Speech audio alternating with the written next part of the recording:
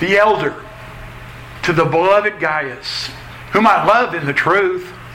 Beloved, I pray that all may go well with you, and that you may be in good health as it goes well with your soul. For I rejoiced greatly when the brothers came and testified to your truth, as indeed you are walking in the truth. I have no greater joy than to hear that my children are walking in the truth. Beloved, it is a faithful thing you do in all your efforts for these brothers, strangers as they are, who testified to your love before the church. You will do well to send them on their journey in a manner worthy of God. For they've gone out for the sake of the name, accepting nothing from the Gentiles. Therefore, we ought to support people like these, that we may be fellow workers for the truth. I've written something to the church, but Diotrephes, who likes to put himself first, does not acknowledge our authority. So if I come, I'll bring up what he's doing, talking nonsense, wicked nonsense against us. And not content with that, he refuses to welcome the brothers and also stops those who want to and puts them out of the church. Beloved, do not imitate evil, but imitate good. Whoever does good is from God. Whoever does evil has not seen God. Demetrius has received a good testimony from everyone and from the truth itself. We also add our testimony, and you know that our testimony is true. I had much to write to you, but I'd rather not write with pen and ink. I hope to see you soon, and we'll talk face to face. Peace be with you. The friends greet you. Greet the friends, each by name. 2 sections of 2 verses. Beloved, do not imitate evil, but imitate good. Whoever does good is from God. Whoever does evil has not seen God.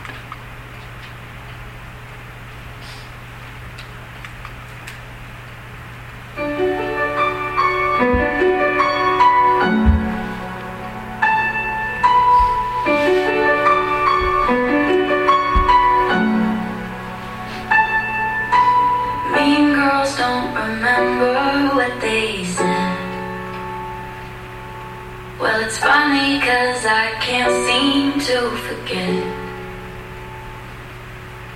Their whispers opened up the door to a world called insecure. No, mean girls don't remember what they said.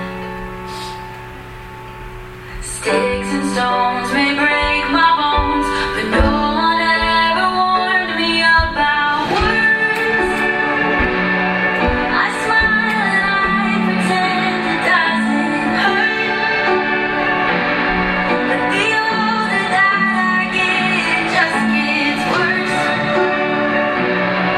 Lord, find me and remind me that my word is worth so much more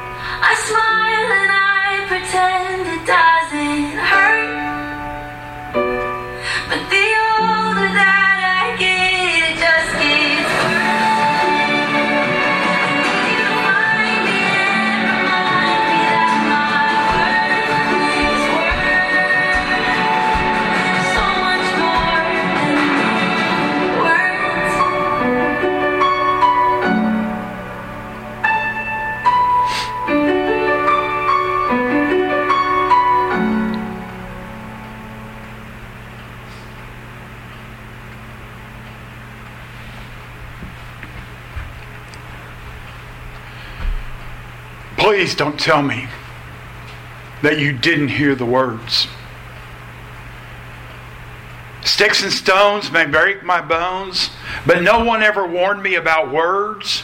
I smile and I pretend it doesn't hurt, but the older that I get, it just gets worse. Lord, find me and remind me that my worth is worth so much more than their words. Why is it that the church is basically known as the only army that kicks and steps on their wounded when they are down?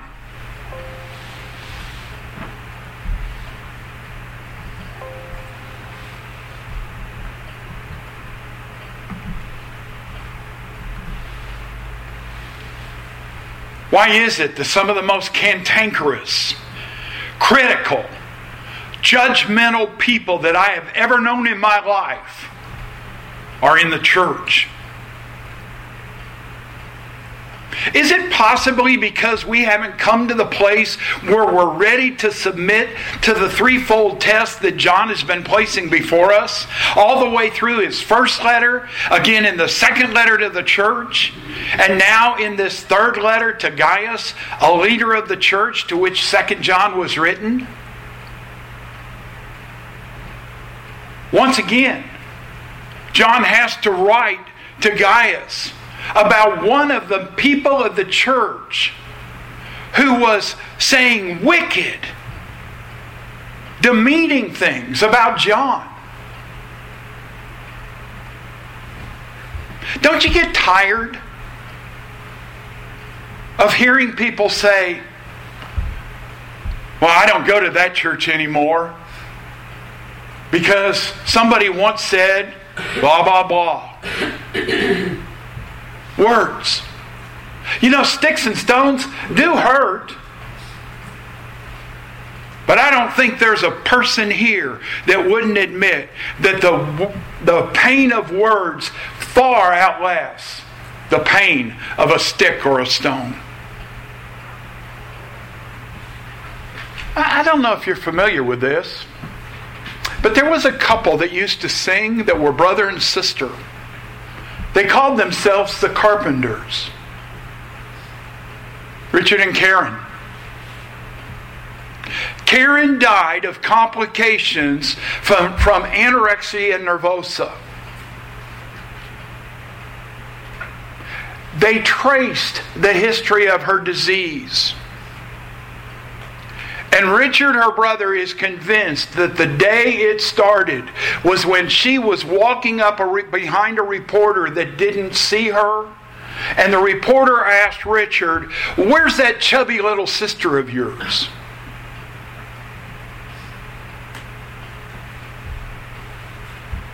Words. They hurt. And John has repeated more than once that there are three tests by which we can measure ourselves as to whether or not we are truly Christians.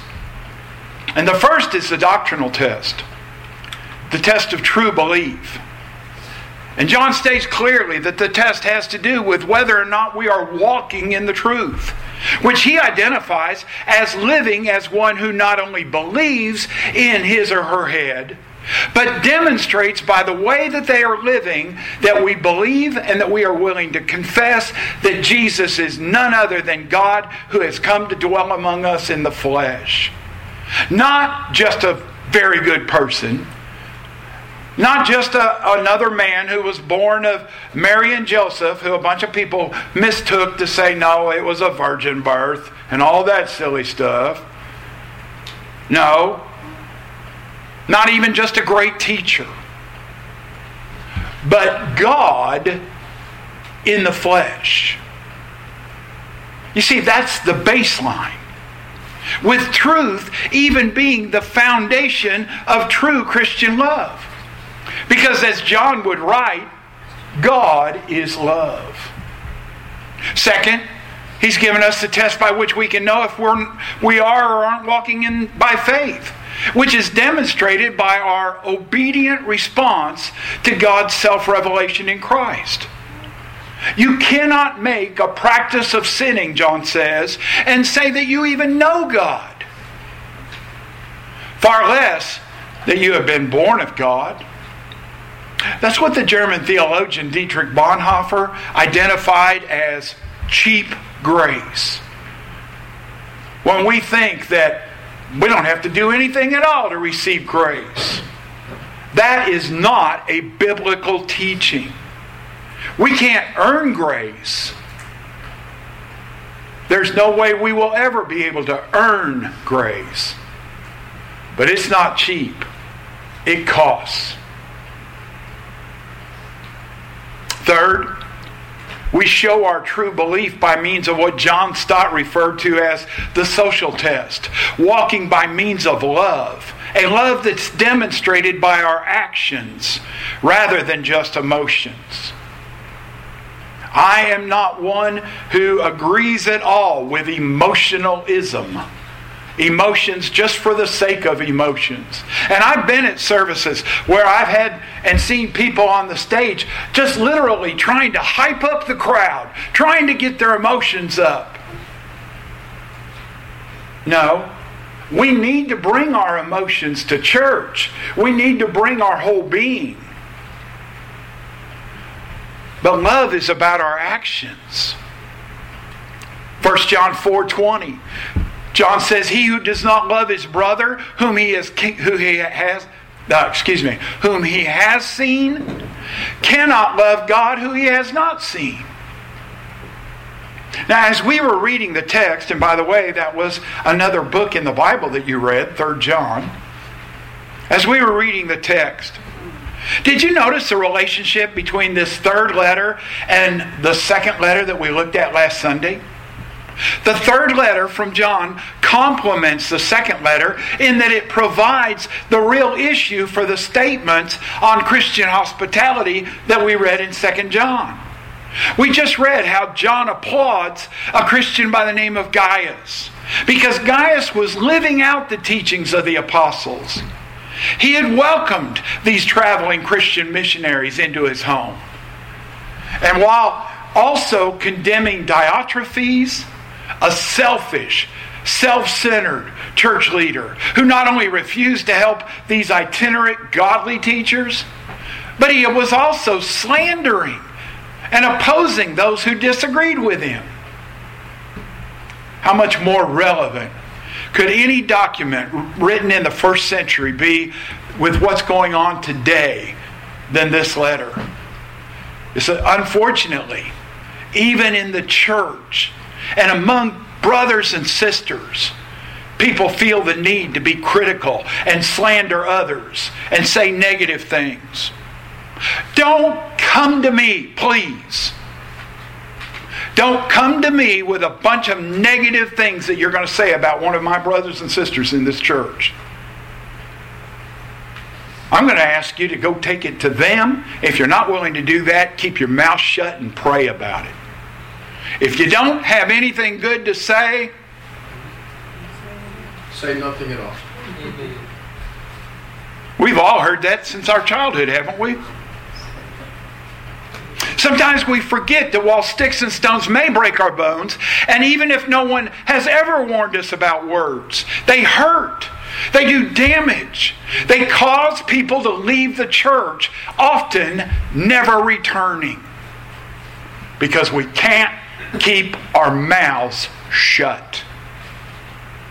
And so, we smile and just pretend that it didn't happen, that it doesn't hurt. And so John writes to the church here in 2 John and to the leader of the church here in 3 John that in order to avoid the dual dangers of false teaching and division within the church, as true believers, we need to be practicing the dual virtues of love and discernment. By the way, did you notice that this letter begins with what appears to be a prayer for Gaius? A prayer for Gaius to prosper? The elder to the beloved Gaius, whom I love in truth. Beloved, I pray that all may go well with you, and that you may be in good health as it goes with your soul. John wants Gaius to prosper, both individually and as a leader in the church.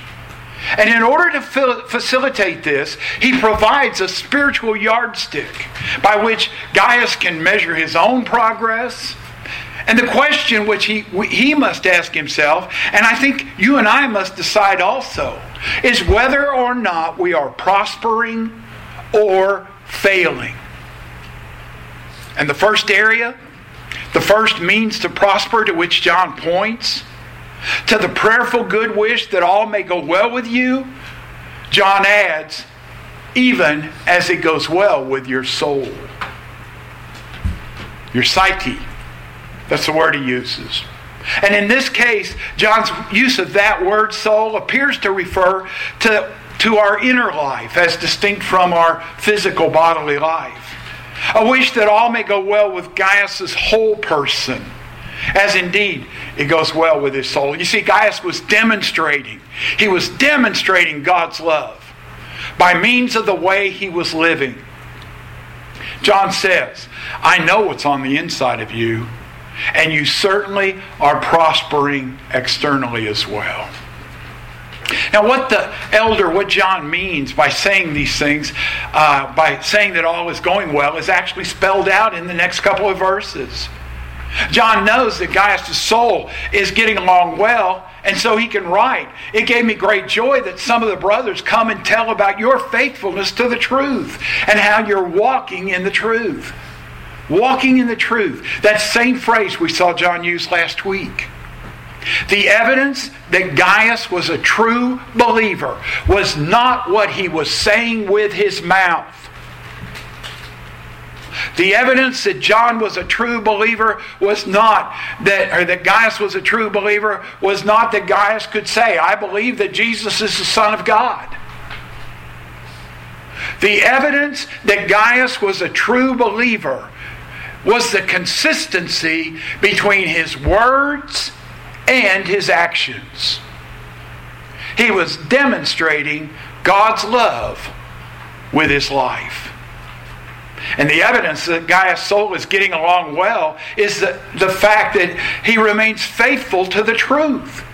He continues to walk in the truth. And once again, John seems to be emphasizing here that Gaius' faithfulness involves not only holding to correct doctrine, but also persisting in correct living and correct actions. Now, in the context of this letter, that correct action is thought of primarily in terms of providing hospitality to those traveling preachers. But in all three of John's letters, John is thrilled. His joy is made complete, he said, when the readers maintain fellowship with him and walk in the truth. You see, John had evidently received news from the people who had visited Gaius concerning Gaius' faithfulness to the truth. One of the things that traveling people were supposed to do, especially in the church, was when they experienced a house where they were welcomed, where they were treated well, was they were to praise that household, they were to leave their peace with it, and they were to let others know about it as well. So that if by chance they were traveling, they could come and knock on the door and say, hey, we're brothers and sisters. You got a place where we can spend the night? And the church would take them in. And apparently that had happened. So let me make sure that we're on the same page. Given the overall context of the three letters of John, Gaius' faithfulness to the truth has to be understood in terms of steadfast commitment to the message of the gospel as it was proclaimed from the very beginning, and rejection of the new teachings being spread about by false teachers.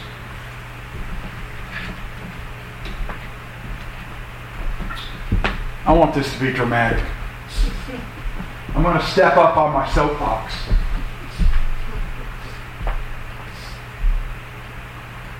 If you hear or see someone telling about something new that had been discovered about Jesus Christ and about the gospel records, You go to your Bible and make sure it's consistent with His Word before you say anything about it to anybody. Because I'm going to tell you right now, if it hasn't been found in 2,000 plus years, it's probably bogus. One of my own acquaintances, a guy who teaches down at Asbury Theological Seminary outside of Lexington, Kentucky, fell to this. He got so excited when they found the sarcophagus of James that he started talking about and writing about until he found out that it in fact was a forgery and that the writing was done after some cracks that were ancient cracks had been made. And he had to come back with an apology. PhD. Brilliant man. We have the Word of God. We have the teaching concerning who Jesus is. And John is saying we need to make sure that we stay true to that gospel message as it was proclaimed from the beginning. And we need to be rejecting some of those new teachings that are being spread around by false teachers. However, the news that came to John was not only that Gaius held on to the teachings, but that he continued to walk in the truth. That is, he continued to order his life in accordance with the truth. Now, you don't have to raise your hands. But how many of you, at one time or another, when you were younger especially, saw somebody that was always spoken about as a good Christian doing something that just knocked the wind out of your sails? How can that person be a Christian and do that? How can they be a Christian and say that? How can they treat their brother and sister in Christ in that way and still go to church on Sunday and pretend like nothing ever happened? So in verse 5, John addresses Gaius as beloved, his dear friend, and then he compliments him for providing hospitality. You see, at this point, his purpose doesn't seem to be exhortation anymore, but reinforcement, encouragement. And that's something you and I need to be doing. We need to be encouraging one another. And so, John encourages Gaius to continue what he's doing for such people by adding the phrase, "You'll do well to send them on their way in a manner worthy of God." These people were preachers of the truth, John says, as it was from the beginning. So treat them in a manner that befits the way you serve the living God. And in verses 7 and 8, he provides three reasons. One, verse 7, it's for the sake of the name that they went out. For the sake of Jesus Christ. Watch as you read God's Word. Even in the Old Testament. Often, in the words through a prophet, God will say, "Do this for my name's sake." The second reason he gives was that they deserved to be sent on their way in a worthy manner because they went out receiving no help from the pagans. In other words, they would turn away monetary gifts if it wasn't something that really, how do I want to say this? Do you know that there are some people who give to try to salve their consciences? Well, I gave a gift to the church. I wonder sometimes if we wouldn't be better to say, "No thanks. You can keep that gift."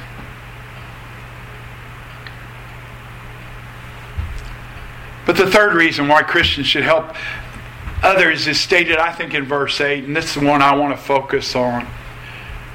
We ought to show hospitality to people because it's one of the ways that we can, quote, work together for the truth. work together for the truth. Be fellow workers. So 2 John 11, John warned his readers against providing hospitality to the false preachers. For to do so would make them sharers in the wicked work. Now, in respect to the faithful, he tells Gaius exactly the opposite. He encourages him to provide that kind of help so that you can be a fellow worker in the good work that's being done. To provide hospitality is just one way to demonstrate our love. And I don't think we need to lock in on providing hospitality. I know people, and I know churches that locked in on the foot washing. When Jesus washed the disciples' feet, He wasn't saying something you need to do all the time is have somebody at the door with a bucket of water and wash people's feet. What He was doing was saying, this is the way you need to treat other people. You need to be willing to take the role of the least of the servants, because that's the one that washed the feet. And it's interesting that what had just happened in the Last Supper, before Jesus had given that example, was that they were arguing among themselves who was the greatest. Who should have the best seat? Who should be heard the most? Who should have the most authority? And so, addressing John as his dear friend, he urges him to not imitate what is evil, but what is good. And when he does that, by doing that, he's going to have a good testimony. And it's doing what is right that is the mark of those who are from God. You see, there's two different words that get used. One of them, doing what is right, is based on the idea of righteousness, dikaiosune. But when he says anyone who does good, that's a different word.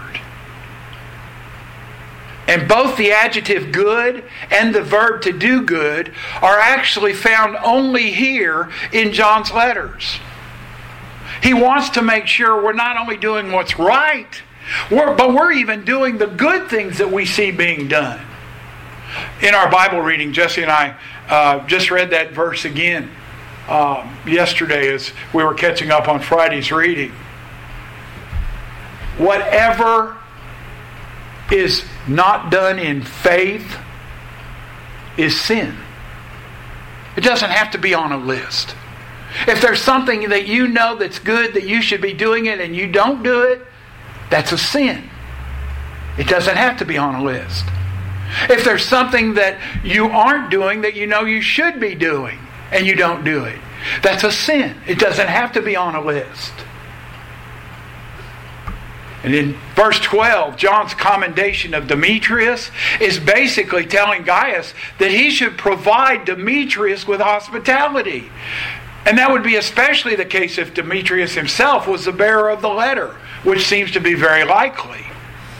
And even more so if he was one of those traveling missionaries.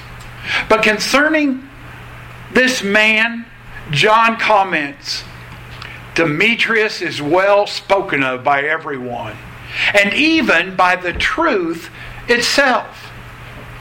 Now, we can understand what spoken of good by everyone means, but what's it mean that Demetrius is spoken of even by the truth itself? Well, I think that what John is saying there, as elsewhere in the letter in terms of the word truth, it refers to the truth of the gospel. And therefore the statement must mean something like this: even his commitment to the truth speaks well of him. And so it is that John could give his own personal commendation. We also speak well of him, and you know that our testimony is true. 4 means to prosper.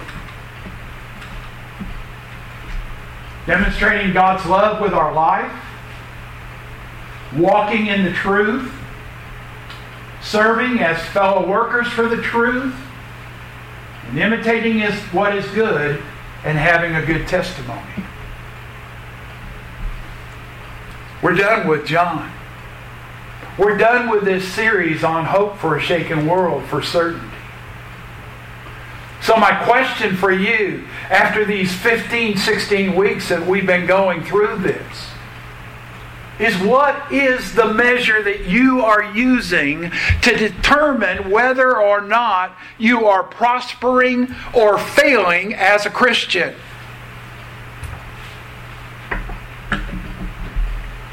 And if it doesn't have to do with true belief, true obedience, and true love, then you better go back and read the 3 letters of John again. Let's pray.